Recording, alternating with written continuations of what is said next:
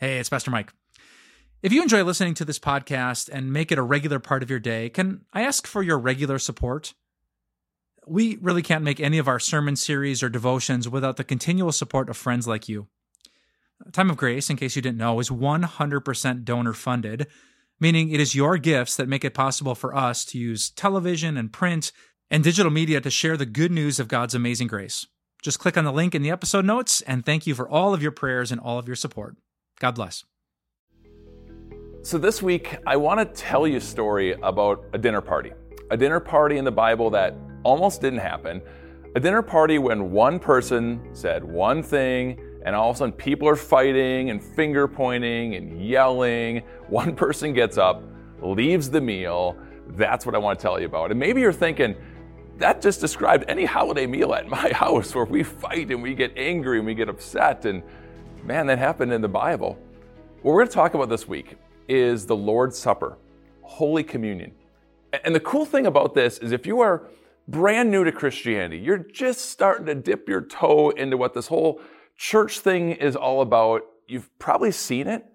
You know, people come forward to the front of church and they get something to eat and something to drink, and it's this holy meal, a special thing, and they sit down and you've seen it, but you maybe don't know that much about it. Or even if you've been a lifelong Christian, we don't know that much about the backstory of communion. So that's what we're going to do.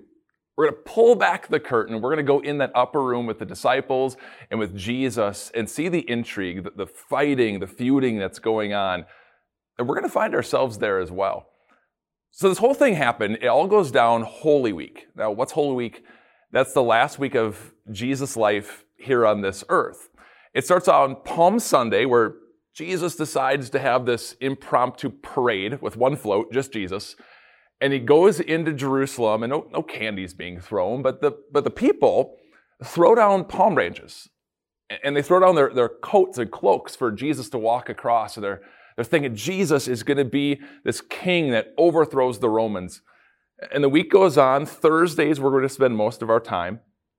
Good Friday, where Jesus dies, and of course Easter Sunday, when Jesus comes back to life. Now, this dinner party, how did it happen? Matthew chapter 26, mostly that's where we're going to hang out.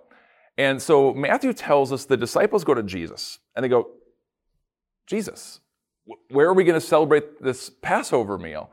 And there's intrigue, there's confusion with their question, because already it's too late.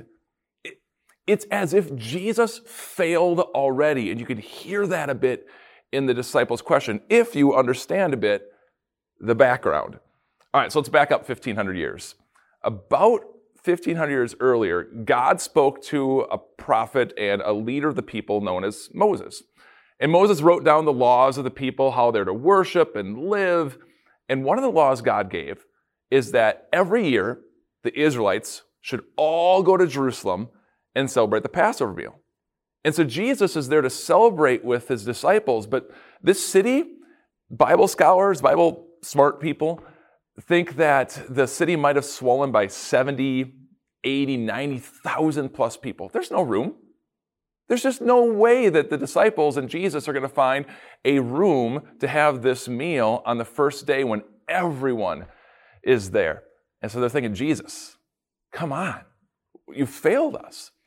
But Jesus, he's all calm and cool. He says, all right, guys, just do this. Go into the city, and as soon as you get there, you'll see a man right at the city gate, and he'll be carrying a water jar. Now, follow that guy, and the house he happens to go into, talk to him, and he'll have room for us. It sounds like a fool's run, right?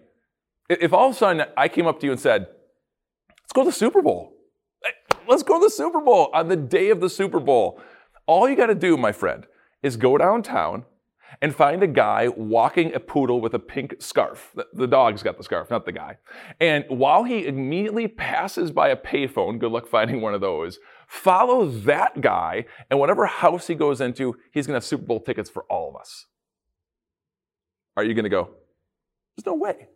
Because it's just me. I'm just a guy.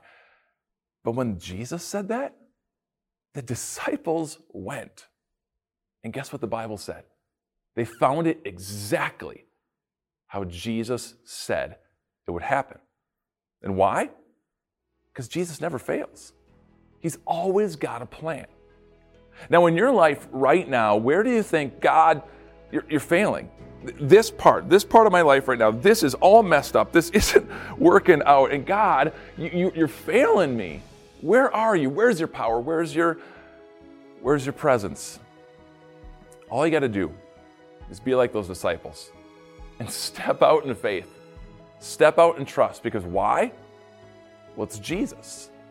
And Jesus has shown you in the Bible, and He's shown you through the cross. He will never, ever, He'll never fail you. So come back tomorrow. We're going to look a little bit deeper into this account, and we're going to see how one thing that was said erupted a fight. Man, it's going to sound like a dinner party at your house. We'll see you then.